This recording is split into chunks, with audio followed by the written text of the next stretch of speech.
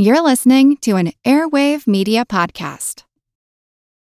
This episode is brought to you by Reese's Peanut Butter Cups. In breaking news, leading scientists worldwide are conducting experiments to determine if Reese's Peanut Butter Cups are the perfect combination of peanut butter and chocolate. However, it appears the study was inconclusive, as the scientists couldn't help but eat all the Reese's. Because when you want something sweet, you can't do better than Reese's. Find Reese's now at a store near you.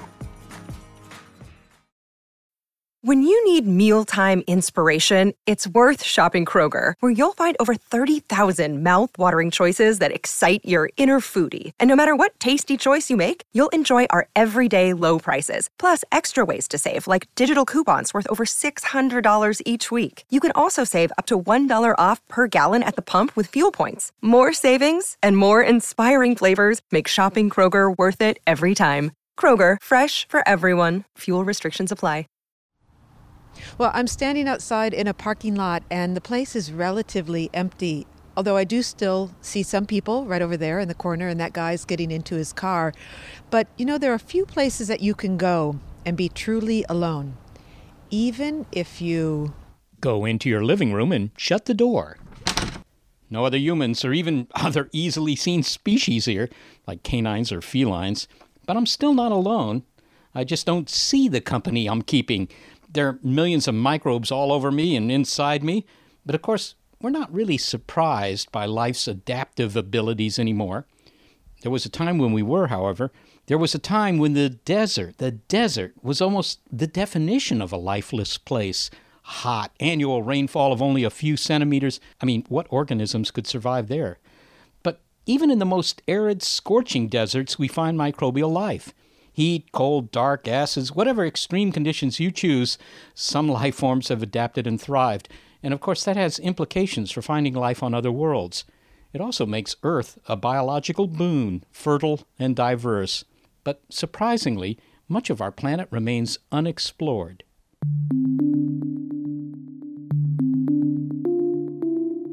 I'm Seth Shostak, and this is Big Picture Science, where we will say la vie. I'm Molly Bentley. And so here's an exploration story. On the West Antarctic ice sheet, where there's been a first in the search for life in the harshest of environments. Lake Whillans is buried under a half-mile of ice, and it was spotted by satellite photos. You might never notice it from the ground. Its discovery spawned an ambitious project, WIZARD, for Whillans Ice Stream Subglacial Access Research Drilling. Funded by the National Science Foundation, it's been an attempt, now a successful one, to drill down into this hidden polar lake. Of course, there's the massive technical feat of drilling through the ice and then working carefully to thread instruments like a camera down the borehole and finally bringing up samples of the lake water, all in the unforgiving environment of Antarctica. And in those samples of lake water, the team has found evidence of life, cells that seem to be metabolizing. Well, it's not so surprising to find life in a remote part of the Earth anymore. But if confirmed, this first evidence of life in a buried Antarctic lake may have implications in the search for life beyond Earth. We're about to talk with two researchers, one in San Diego, Helen Fricker, who discovered Lake Whillans in 2007, and, still in Antarctica, her colleague microbiologist Jill McCookie, who has so recently returned from the drill site that she's hardly had time to thaw.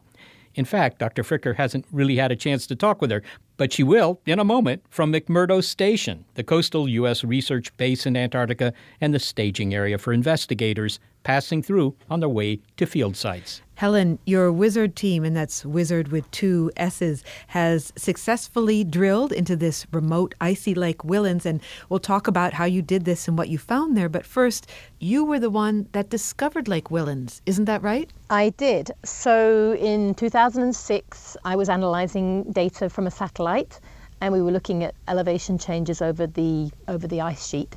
And we found areas where the surface was rising and falling very rapidly and with a very large signal. And we inferred that there's actually a very large subglacial water system underneath the ice sheet that goes all the way down into the ice streams that's transferring water at the base of the ice sheet. Okay, so you discovered Lake Whillans, but Helen Fricker, why didn't you name it Lake Fricker? Because we actually discovered a whole network of lakes underneath the Whillans-Mercer ice streams. We just named the lakes after the ice streams they were located under, and then there were some other lakes we discovered that were named after features they were found next to. Okay, so this sounds like a combination of modesty and some practicality. Right. Now, this lake, Lake Whillans, is about a half mile under the ice sheet. Is that right? Yes, about 800 meters under the ice. Okay, 800 meters, and it's one of a community of subglacial lakes. Now, what is feeding these lakes? You talked about the Lake Whillans ice stream, and are they connected to the ocean? So there's several lakes underneath all of Antarctica, but this particular system underneath the Whillans and Mercer ice stream, part of it is interconnected. Some of the lakes seem to be that water flows from one of the lake into another one downstream. And then as you keep going downstream, eventually that does meet the ocean. And yet the top is capped off by all this ice. How long has Lake Whillans effectively been isolated from the outside world? We actually don't know the answer to that, and that's one of the goals of WIZARD, is to try and see if we can tell from the samples in the water and in the sediments if there's any clue as to how long the lake has been there for. Mm-hmm. On the order of hundreds of thousands of years, millions? It could be. It could be hundreds of thousands of years. We just don't know. It could only be in the last century. There are many things that we don't know. Well, Lake Vostok, another subglacial lake, which has been drilled by the Russians, and now Lake Whillans are of interest not just to glaciologists such as yourself, but to biologists. That's right. The possibility of life being in both of those, and it sounds as though they may have found life in Lake Whillans. Yes, so the interesting thing is that we've never obtained clean samples from the base of the ice sheet before, so from a lake. So we haven't sampled that environment in a way that we can really determine what's in there. And when you say clean samples, we mean uncontaminated? Uncontaminated, so there's very strict protocols that we had to follow, and we're only collecting samples that are very clean, and so the results are going to be unambiguous. Well, we're about to hear about those results from your colleague, microbiologist Jill McCookie, who is in Antarctica right now. She's just returned from the field, and we'll find out what she discovered. I'm sure you have questions for her, but may I ask you, Helen, why didn't you go down to the Antarctic yourself? So I have 3 small children, and to go down to Antarctica is a big commitment in terms of time. I would have to have been away from my family for at least 2 months. And not only that, but it's very remote. So if I needed to come back for any reason, then it would have been very difficult. So I made the decision a long time ago that I would just stay in the States. I believe you have not spoken with Jill McCookie about her results yet, have you? I have not. No, I haven't spoken to her at all. Okay, so let's give her a call. She's at McMurdo Station, which is the American research base, as we heard. I'll let Helen say a few words to Jill, and then I'll have some follow-up questions. So Seth is placing this call to Antarctica. What's the area code for Antarctica, Seth? It's 720. It's the same as Denver. Okay, try her now. Okay. Jill? Yeah. Hi, Jill. I can't hear Helen. You can't hear Helen. That's bad. Oh, no. Okay. How's that going to work? Hang on, we're gonna work on it. Rather, with difficulty. That's how it's going to work. Talk. So Helen, talk for a while to Jill. You may have to repeat some of this, but just anything. Hi, Jill. How are you? Oh, now I can hear you. Hey, Helen. She can hear me. It's great to hear your voice. You too. Well, Jill McCookie, thank you very much for being with us. You are at McMurdo Station right now in Antarctica. I am. Thank you so much for having me, Molly. Okay. Well, Jill, we all know that there have been big discoveries made there at Lake Whillans, and I'll let Helen, I know she wants to say hello to you, let her say hello and ask you a couple questions. Congratulations. Yeah. Oh, thank you. Congratulations to you, too. It's been so exciting. It's been really exciting to hear it all in sort of dribs and drabs from the field. I've been getting emails and things from people's satellite phones, but I haven't really heard properly from anybody sort of how it was or the sort of initial feelings of when you first got through the ice into the lake and things like that. So I'd love to hear you tell me about that. Well, first of all, you were absolutely there in spirit, and it was just incredibly exciting. I have to admit my heart was pounding when we were lowering the borehole camera down the borehole in anticipation of looking into subglacial Lake Whillans for the first time. Wow. Was it in the middle of the night? I mean, I couldn't tell exactly what was going on. It seemed like nobody was really sleeping. You're all sort of working around the clock. I don't know what time it was. Yeah, we were definitely working around the clock hours. So you first got through to the lake and then you put the camera down. Is that correct?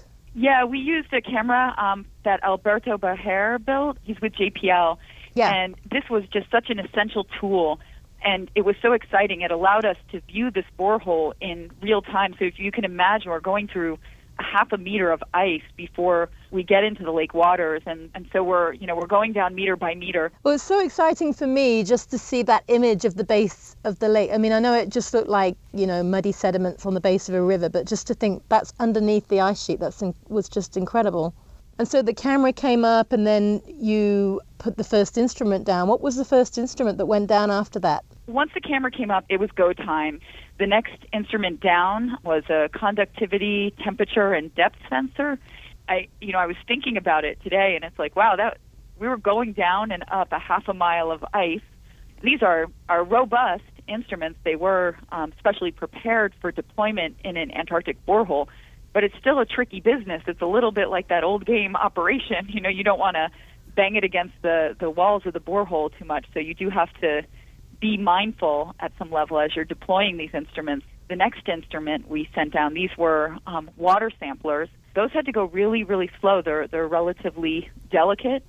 Helen and Jill, this is Molly. It's been great to listen to the two of you catch up on the news. And Jill, can I ask you about that sample? You were just saying you had to be very careful bringing this water sample up. Is that how you sampled the water that you would then go on to test for life? Absolutely. When we went down with our sampler, we could tell when it came up. We would do a quick analysis in the lab. We would look at conductivity, and that would tell us something about the salinity, and we knew then that we had the subglacial lake water.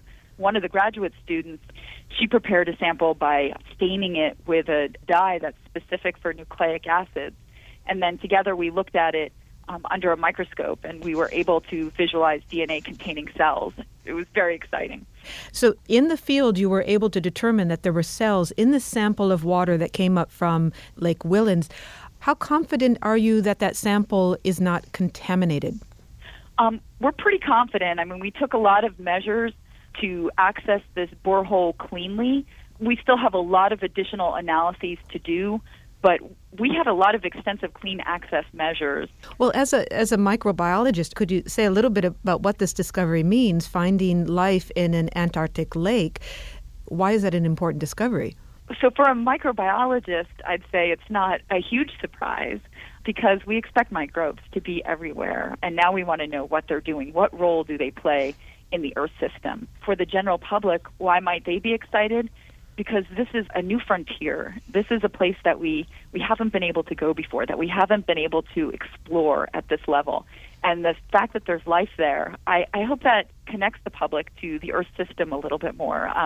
Antarctica just isn't a big frozen dead place like some people call it. It's a living continent as well. Now, is it possible that these are ocean critters? Helen had explained to us earlier that the ocean does feed some of these lakes, these subglacial lakes. No, is that not right, Helen? I said that the lakes fed into the ocean. That sounds like that's a crucial difference. Yeah, because it's going downhill. The ocean is downhill of the lakes. So my question of whether or not these could be ocean creatures is now a moot one. It sounds like no? No, I don't think it's moot. It's possible that you could have intrusion of seawater up the system, but we don't know. Any idea what the energy or the food source might be for these microorganisms once they are confirmed? I know you're being careful about that. Could it be chemical energy? When I think of the energy source for these organisms, I think it's coming from the rocks. This is a relatively shallow lake, but also a very broad, flat lake. It covers about 23 square miles, and that's about the size of the borough of Manhattan. So it covers a lot of surface area, and there's a high potential for rock-water interaction. And these rocks are where the microbes get their energy. So for them, that's a very good thing. Wait, how do you get energy from rocks? You can cleave iron and sulfur from rock material. So that's their food source. Their food source, really. That's a food source for these organisms, whether they couple that with respiration of oxygen, whether they breathe oxygen or sulfate. These are energy sources they can get from the bedrock material. Terrific. Jill McCookie, thank you so much for joining us from McMurdo Station in Antarctica. Thank you so much for having me here, Molly. And Helen, it was great to talk to you. I look forward to catching up more. It was great to talk to you as well, Jill. Congratulations to everyone for a very successful field season. I'm sorry I couldn't be there. See you all again soon. And thanks, Molly. Goodbye, Helen. Goodbye, Jill. Bye. Okay. Helen Fricker is a glaciologist at the Scripps Institution of Oceanography at the University of California, San Diego, and principal investigator of the WIZARD project. She discovered Lake Whillans. Jill McCookie, also a Wizard principal investigator, is a microbiologist at the University of Tennessee who just returned from exploring the lake.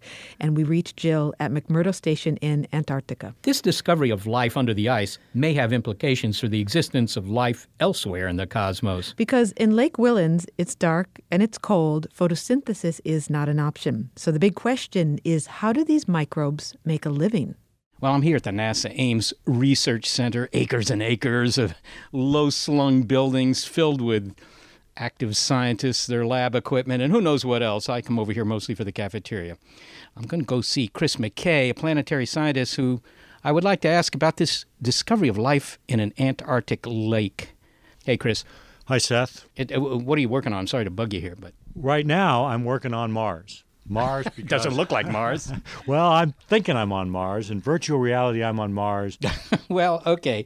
So in thinking about other possible places for life in the solar system, how significant for you is this discovery of microbes in Lake Whillans? They did find microbes beneath the ice in this lake in Antarctica. That's not too surprising. What would be news is if these microbes were forming a community and living down there and thriving in that dark, cold region. Then the question would be, what are they using for their energy source? If it turns out it's just the detritus falling in with the ice, that's not very interesting. However, there's a possibility, it's been talked about, that as this ice melts and interacts with the rocks below the polar plateau, it releases some kind of chemical energy, maybe hydrogen, who knows what. If that's powering an ecosystem living there, then that's very exciting, very interesting. Okay, well, we don't know that yet. And they could just be then micro scavengers, in other words, just living on, junk that drifts down to them. It's interesting, somewhat unfortunate, that most of the subsurface biosphere does just that. Why make food yourself when you can eat the garbage coming down from the surface? And the surface of Earth is so productive. Now, this is what limits the relevance of the subsurface biosphere to other worlds. Go to Mars, there may be a subsurface biosphere, but it's not eating anything that's growing on the surface because there's nothing on the surface. Same with Europa, same for Enceladus. So to find a good analog for these other worlds, we need a subsurface biosphere that is not consuming the food produced at the surface or even the oxygen produced at the surface. All right. Well, thanks, Chris. You bet. So stay tuned for developments in this icy story. Coming up, the origins of life, and director James Cameron's career takes a dive. On every one of these dives, I feel like I've gone to an alien world. On this expedition we just finished, I was seeing things nobody had ever seen before. I felt privileged to be there, but there was also this sense of the vastness of what we don't know. The director casts himself in his deepest role yet. C'est la vie on Big Picture Science.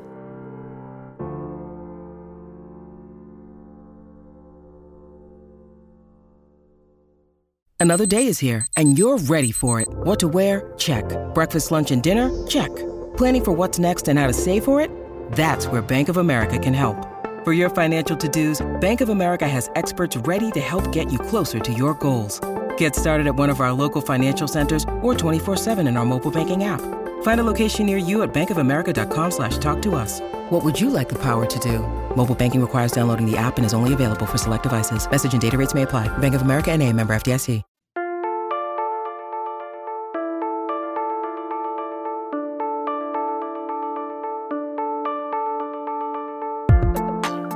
Well, the possible discovery of living metabolizing microbes in Lake Whillans and just about everywhere else on the planet certainly demonstrates that once you get life started, it really can take over your world.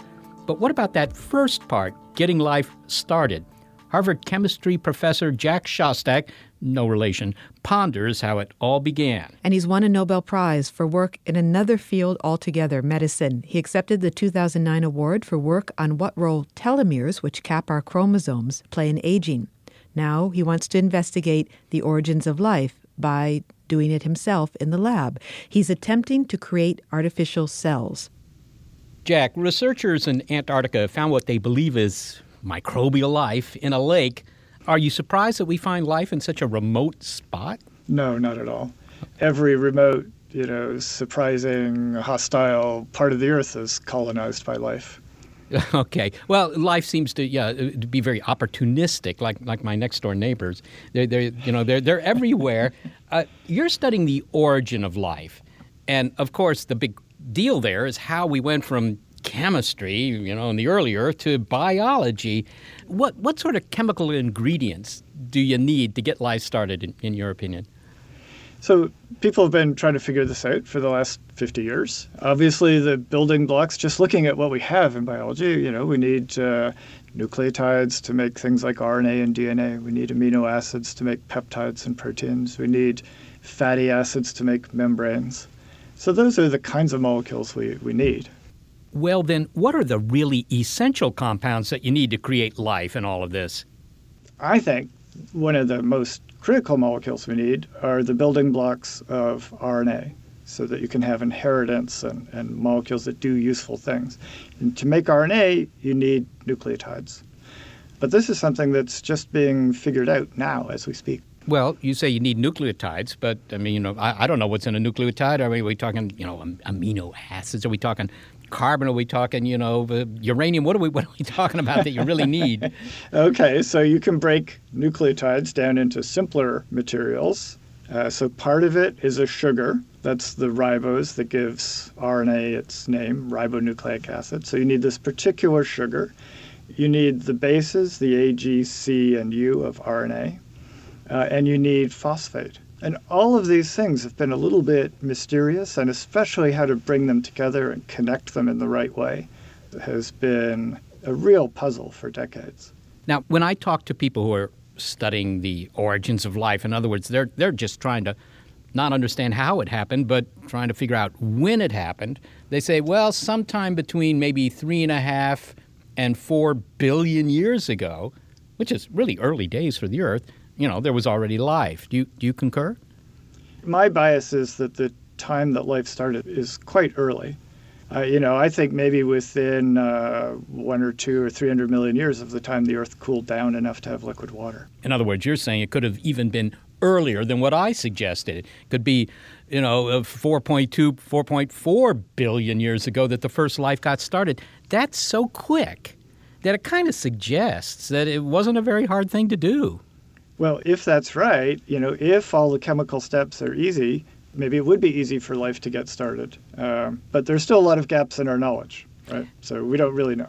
Jack, do you think it might have happened more than once? I mean, today, all life on Earth seems to be related. It all uses DNA and there's RNA and all that sort of stuff. But could it have been the case that, maybe 4.5 billion years ago, biology got started with some other molecule, XNA, just to give it a name, but that life all got wiped out by an early asteroid and it's gone? I mean, could it be that we're just the latest in a series of developments of life?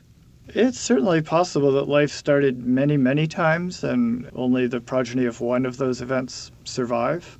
Whether it started in different ways, really chemically different, distinct ways, is something, again, that we're trying to figure out.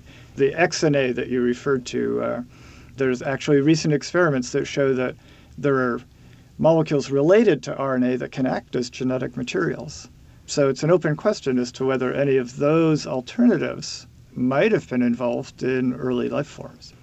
The first life forms, today life is made up of cells, unless it's the Blob in the movies, which didn't seem to be a cell to me, but maybe it was. I don't know. But do you have to have a cell to have life? I mean, is that essential? And if so, what is it about a cell? Why is that the form of life on this planet? What I think you need is some kind of spatial localization, right? You can't just have molecules floating around in solution and getting separated from each other. Nothing can evolve very far in that kind of situation. But once you have all the goodies held together inside a cell membrane or inside the pore of a rock, for example, then things can really, really take off. A lot of good stuff can be held together, close together. That's really important. Your team is trying to make a cell in the lab. Something probably fairly simple or at least comparable to the kind of thing that might have existed in the early Earth's oceans. What do you start with, Jack? So that is exactly what we're trying to do. And we are starting off at a somewhat higher level than we were talking about before. We're assuming the building blocks are there. And the question we're asking is, once you've got those building blocks, those amino acids, nucleotides, and membrane materials, then what? How do those molecules get together and start acting like a cell? Can you give me a specific example of what you've learned about how cells come together? Sure. So I think one of the areas that we've made the most progress on is understanding how very primitive cells could grow and divide before the evolution of all the complicated modern machinery. So if you just think about a cell membrane, what we've worked out over the last decade or so is actually 2 or 3 separate different ways in which we can drive growth in a very surprising way. So that what starts off as a spherical membrane vesicle grows into a long filament. And once you have that, the process of division becomes very easy. Gentle shaking will cause division into daughter cells. And on top of that, we have other ways of driving division. So we have now a way that we can essentially drive a primitive cell cycle just using very simple fluctuations in the environment. Why does it matter, Jack? How do you answer that? When people say, look, life's here. It's a fact. Do I need to know how you might be able to make it? Well, I think this is something that's parallel to any fundamental scientific investigation. Why do we want to know how the universe started? Why do we want to know how gravity works? Right? It's fundamental human curiosity. I think, although to me the biggest, most interesting questions are the origins questions. The origin of the universe, the origin of life, and the origin of consciousness. I can't actually imagine anybody who wouldn't be curious about those questions. Jack Szostak, thank you so much for talking with us. Thank you. Jack Szostak is a chemist at Harvard University and at Massachusetts General Hospital. He won the 2009 Nobel Prize in Medicine, and he's no relation to our co-host. Yeah, how lamentable.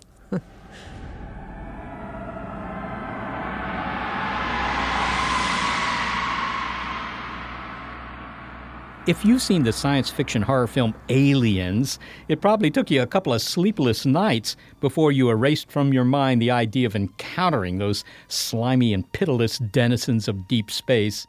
Just tell me one thing, Burke. You're going out there to destroy them, right? Not to study, not to bring back, but to wipe them out. That's the plan. You have my word on it. Aliens abound in the movie Avatar as well, but those anthropomorphic blue creatures were kind of childlike, exotic and fascinating nonetheless. And yet you could argue that James Cameron, who directed both of those pictures, was most personally attached to the aliens that float their way through another film, Aliens of the Deep. That's a documentary of his 2003 dive to the ocean floor. James Cameron alternates between sitting in the Hollywood director's chair and in the seat at the helm of a submersible vehicle. Diving has been his passion for really his whole life. And in 2003, he went down to greet the hydrothermal vents at the Mid-Atlantic Ridge, an alien ecosystem harsher than anything you'd find on terrestrial Earth. Although the giant tube worms love it and thrive. He's now gone farther by taking a plunge in 2012 to the Challenger Deep, which is a cleft in the Marianas Trench, the deepest part of the ocean. The Challenger Deep is located in the western Pacific. It was explored by Don Walsh and Jacques Piccard in 1960 using the Bathyscaphe Trieste. But James Cameron made the first solo dive to this deep, dark, and isolated spot. Of course, his support team included many scientists, and his financial status and his star status made the trip possible, opening up this alien world to everyone. Making Hollywood movies is a chancy business, but this was surely the famous director's riskiest project yet. Diving alone through 6 miles of crushing ocean water in a submarine, the Deep Sea Challenger, put together by his team in a mere 2 months. I wonder if you could describe, we'll start with a sensory description of what it's like to go down and be, as you've put it, on the edge of photosynthesis in the ocean. Well, you go past the edge of photosynthesis pretty quickly in the Deep Sea Challenger, and the sub descends so fast. I'm literally in total blackness in probably about a minute and a half. Mm-hmm. So, and then there's a long way to go after that. There's still another, couple of hours of descent on some of these deep dives. Is there anything to see as you go down, and do you have time to see anything? Because, astronauts, they say when they go up in the rockets, they hardly have time to look out the window because they're focused so much on what they need to do with the mechanics of the vehicle. Is it the same when you go the opposite direction? I think if I was going into orbit and I got a chance to look back at the panorama of the Earth, I'd be looking at that. But when you're falling through this kind of black limbo, when you've gone out of the zone of sunlight, which is usually more than 9/10 of the dive, there's nothing to see. If I went neutrally buoyant and just hovered in the water, there'd be all kinds of small gelatinous animals, medusoids and salps and bioluminescent plankton and things like that. But I'm kind of screaming down at high speed because I want to optimize my bottom time. This sub is designed to get to the bottom as quickly as possible so that I can do my sampling and my exploration down there on the bottom and then come screaming back up. So it's really about getting up and down quickly and moving slowly over the bottom, looking for very small animals. The animals at great depth are not large. There's this idea that when you dive deeper, the critters get bigger. The giant squid, the kraken. If you're going to find that, Carcharodon, megalodon, it's going to be down there at the bottom. But that's really not the case. Not below, 1,000 meters or so. Animals tend to get smaller because there's less food. The food's kind of falling from above, from the deep scattering layer and from the surface. Now, let me use a description that you gave. In Aliens of the Deep, there's a moment where you're watching this creature. I don't know if it was a squid, and you said, I could sit around and watch this guy all day. That was a Dumbo octopus, and he was just the most gorgeous thing. And, he's just doing his thing down there. He doesn't need us in his world. And, who knows if he evolved recently or several hundred million years ago. But he was so beautiful and graceful in his or her movement and kind of semi-translucent, almost looked like he was glowing from within. Literally, there's an incredible sense of peace that comes over you when you see these animals that are really primeval creatures. Some of them have been around since the Cambrian, I'm sure. Some of these holothurians, 1/2 meter long, essentially a sea cucumber, but with these beautiful diaphanous fans and this undulating swimming motion. I could have watched them all day, and that was on this expedition. And you really mean that there's something about being down there and watching the creatures down there that it's transfixing for you, and you could sit and just watch. Absolutely. I feel like on every one of these dives, I feel like I've gone to an alien world. And very often on this expedition we just finished, I was seeing things nobody had ever seen before. I felt privileged to be there to kind of bear witness, but there was also this sense of the vastness of what we don't know, and we were shining a little light into the darkness. And every time we move that light around, we see something new.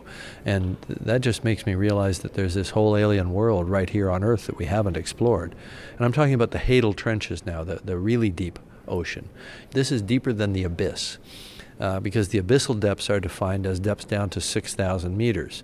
From 6,000 to 11,000 meters, you have these deep trenches, and there are 12 of them around the world. And that includes the Japan Trench, where the tsunami was generated by this big earthquake, and all these other trenches, including the Mariana Trench, Puerto Rico Trench, and so on, all over the world. If you add them all up, the area is almost the size of the continental United States, almost as big as Australia. So imagine a continent that we haven't explored yet. Well, I guess it's oft-quoted that we know more about Mars than we do our own oceans. Would you agree with that? Well, I think we've mapped the surface of Mars in more detail than we've mapped the bottom of the ocean. 2/3 of our planet is shielded from orbital view. We can only see down through the water column a few meters.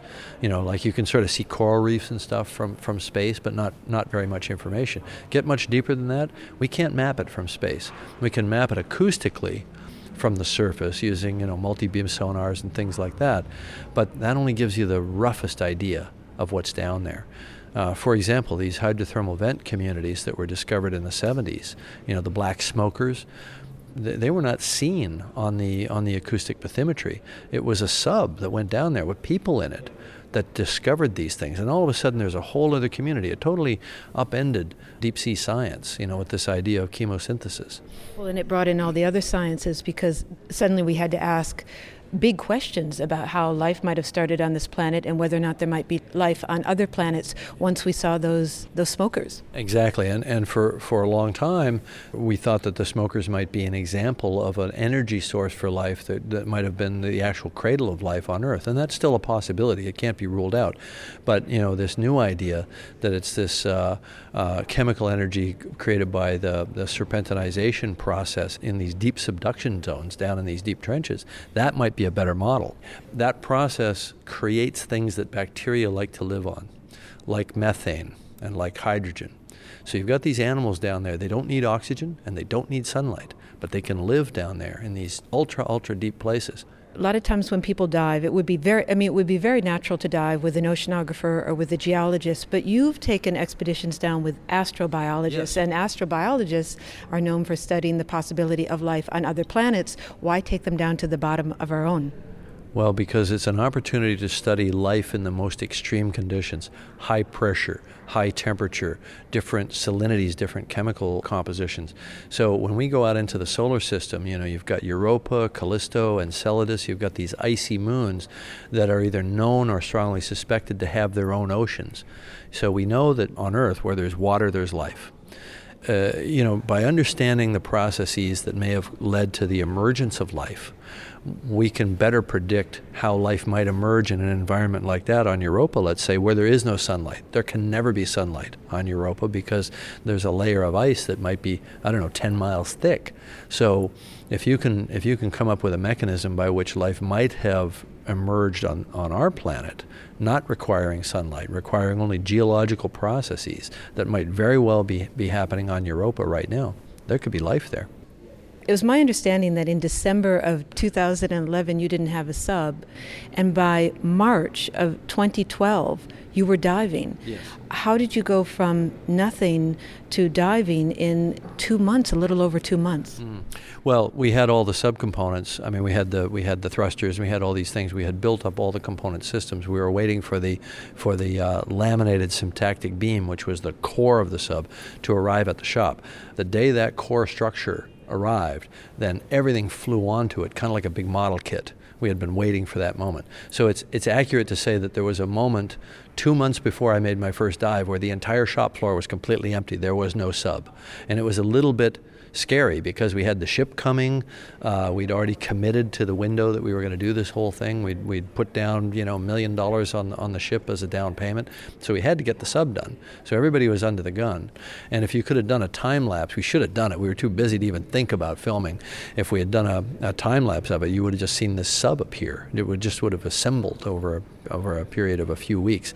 So it took about a month to put it all together, and then it took about a month to fine-tune the electronics integration so everything was talking to everything the way it was supposed to, and all the control systems were working. I think if you're afraid, if you're deeply afraid, don't get in a damn sub. It's just the wrong place for you. If you've got claustrophobia and that sort of thing. And the other thing people probably don't know about this is I didn't just jump in and make this deep dive. I dove to, I did a couple of shallow dives near Sydney. Then we went to the New Britain Trench, and I did a 1,000-meter dive, then a 4,000-meter dive, then a 7,000, and then an 8,000-meter dive, all before we went out and did the 10,900-meter dive in Challenger. Aren't you forgetting a dive? Didn't you do a dive to the bottom of a lake when you were a teenager or younger? Well, I've spent a lot of time underwater. I made a lot of dives if you want to include scuba and breath holding and every other thing. I've definitely got thousands of hours underwater. But yeah, when I was a kid, I loved just skin diving with my silly little fins that were only probably about 6 inches long. Didn't matter. I loved it. Jim Cameron, thank you so much for talking to us. Okay, thanks. It's been great. Thank you. Good questions.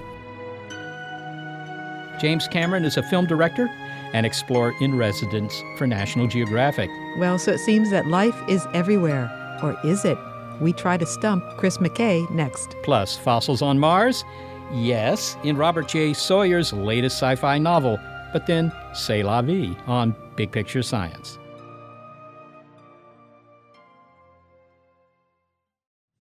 Look, Bumble knows you're exhausted by dating. All the, must not take yourself too seriously, and 6'1" since that matters, and what do I even say other than, hey? Well, That's why they're introducing an all-new Bumble, with exciting features to make compatibility easier, starting the chat better, and dating safer. They've changed, so you don't have to. Download the new Bumble now.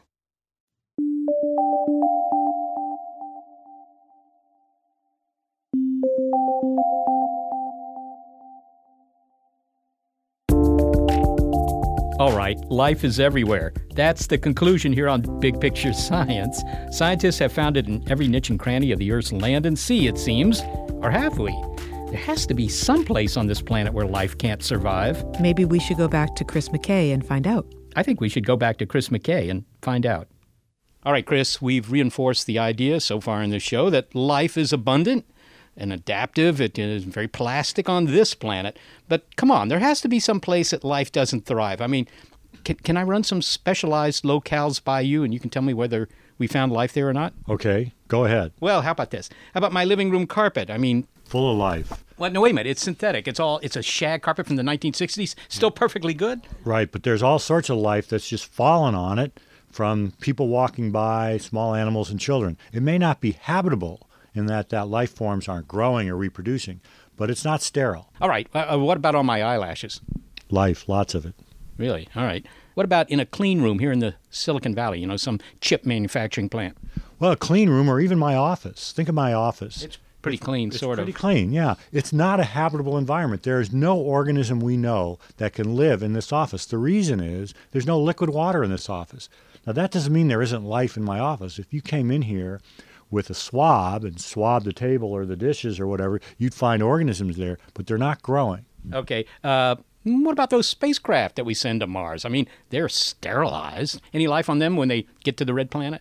No, they're not sterilized. After Viking, we stopped sterilizing spacecraft. We know for a fact that Curiosity landed on Mars with about 500,000 microbes, viable microbes. They're not sterilized. They're not growing either. All right. Well, here's one. How about a cup of bleach? Any life in there? A cup of bleach is as dead as a doornail.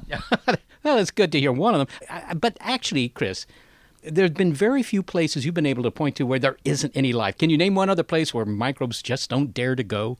Well, in terms of natural environments, there's only two that puzzle me by their absence of life, and those are the ice environment. Why isn't Greenland green? Huge sheet of H2O, lots of sunshine, lots of nutrients.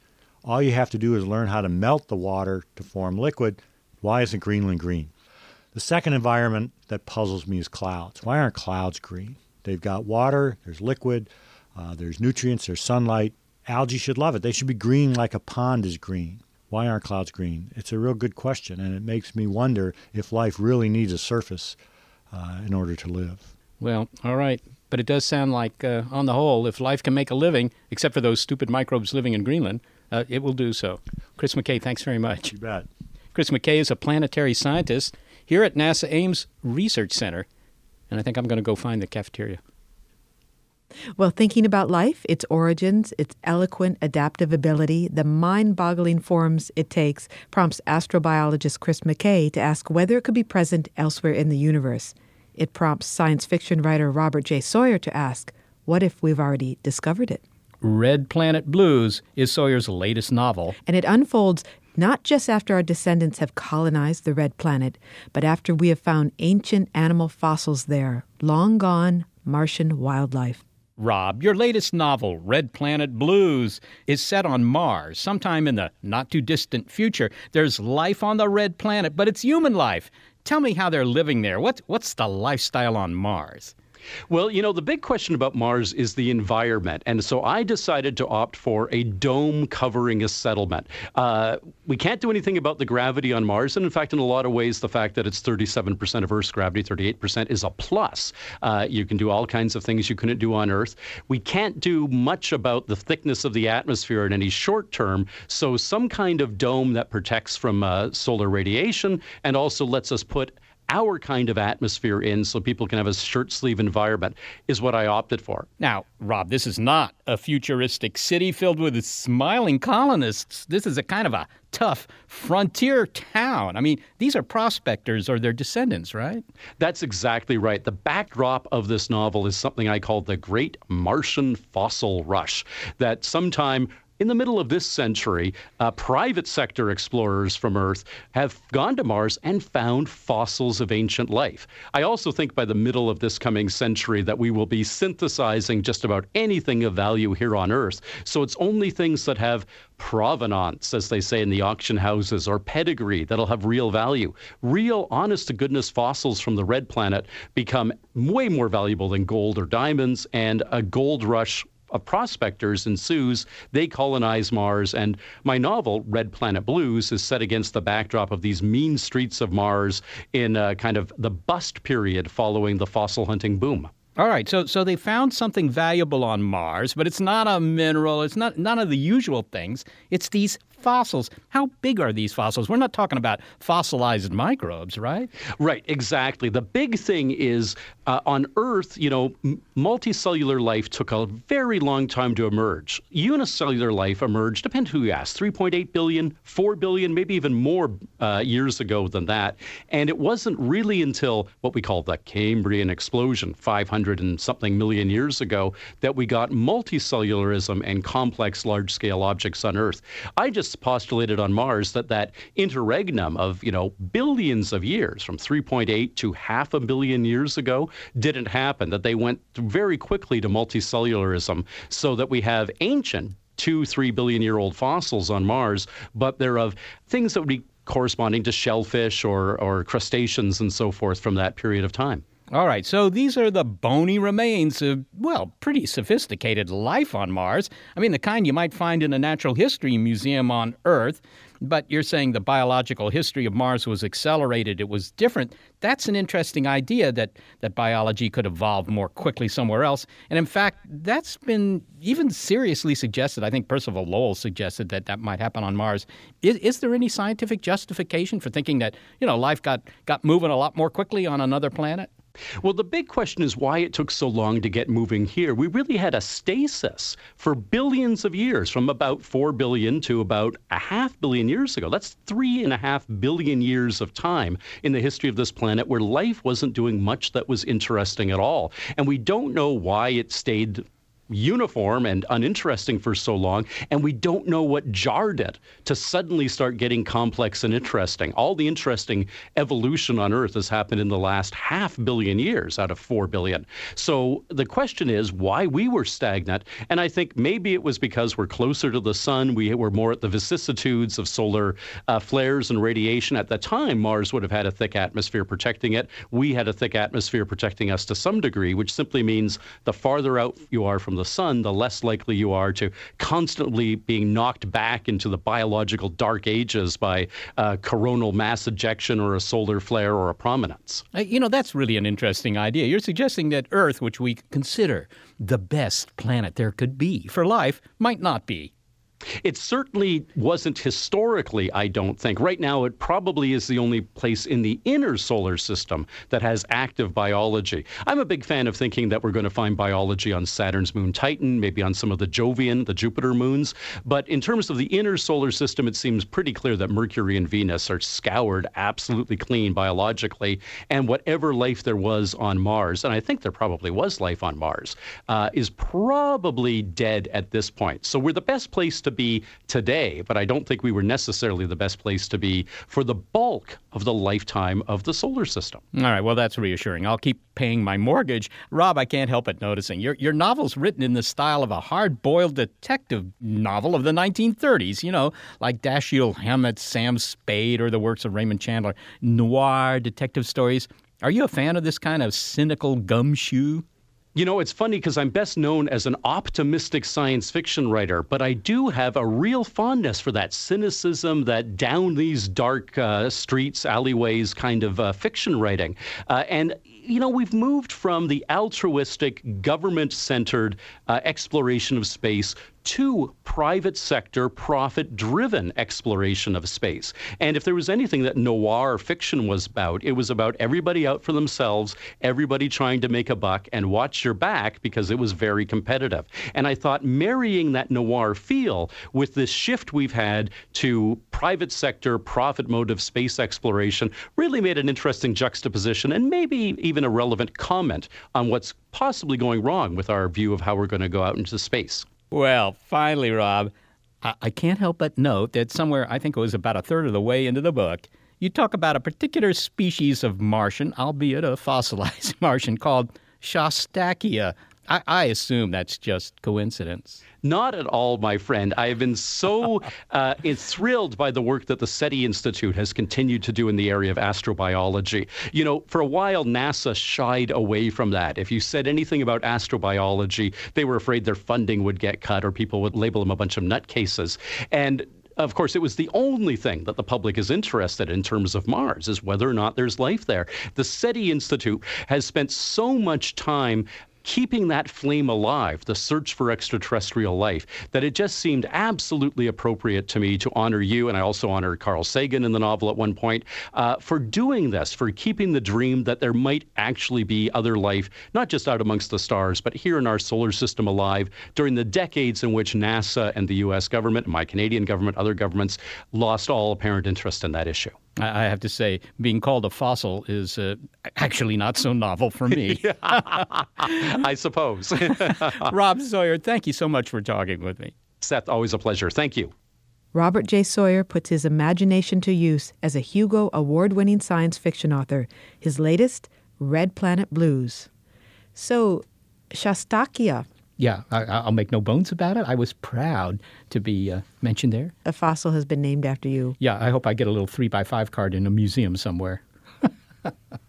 Thanks to our lively production team, There Are No Fossils, Gary Niederhoff, Barbara Vance, and Rena Shake-Lesko. Also support from Rena Shulsky-David and Sammy David and the NASA Astrobiology Institute.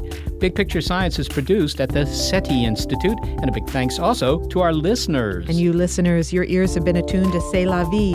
You can find more Big Picture Science on iTunes and through that link on our website. And while you're online, why not go to Facebook, become a fan of the program, and leave a comment there as well. If you're a podcast listener, but you prefer over-the-air radio because it tickles the microbes living on your skin, check out the listing on our website of radio stations that carry the program.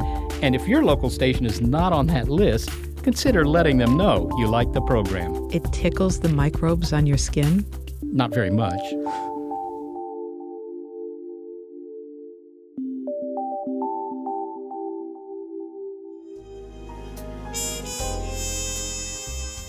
I had just gotten back to the office after talking to the prospector's widow. Couldn't figure out if she was lying or if there was a glitch in her code. Suddenly, Castellini walked in. Check this out, boss. I just found it outside the dome. Let me have a look at that. I ain't never found a fossil before. You think it's worth some dough? Could be. It's a Shostakya. Good specimen, too. Shostakya, huh? Wow. Named after Jack Shostak. No, the other Shostak. Oh. Well, I guess it's still sort of interesting. Could make for a good conversation piece. Yeah, or a doorstop.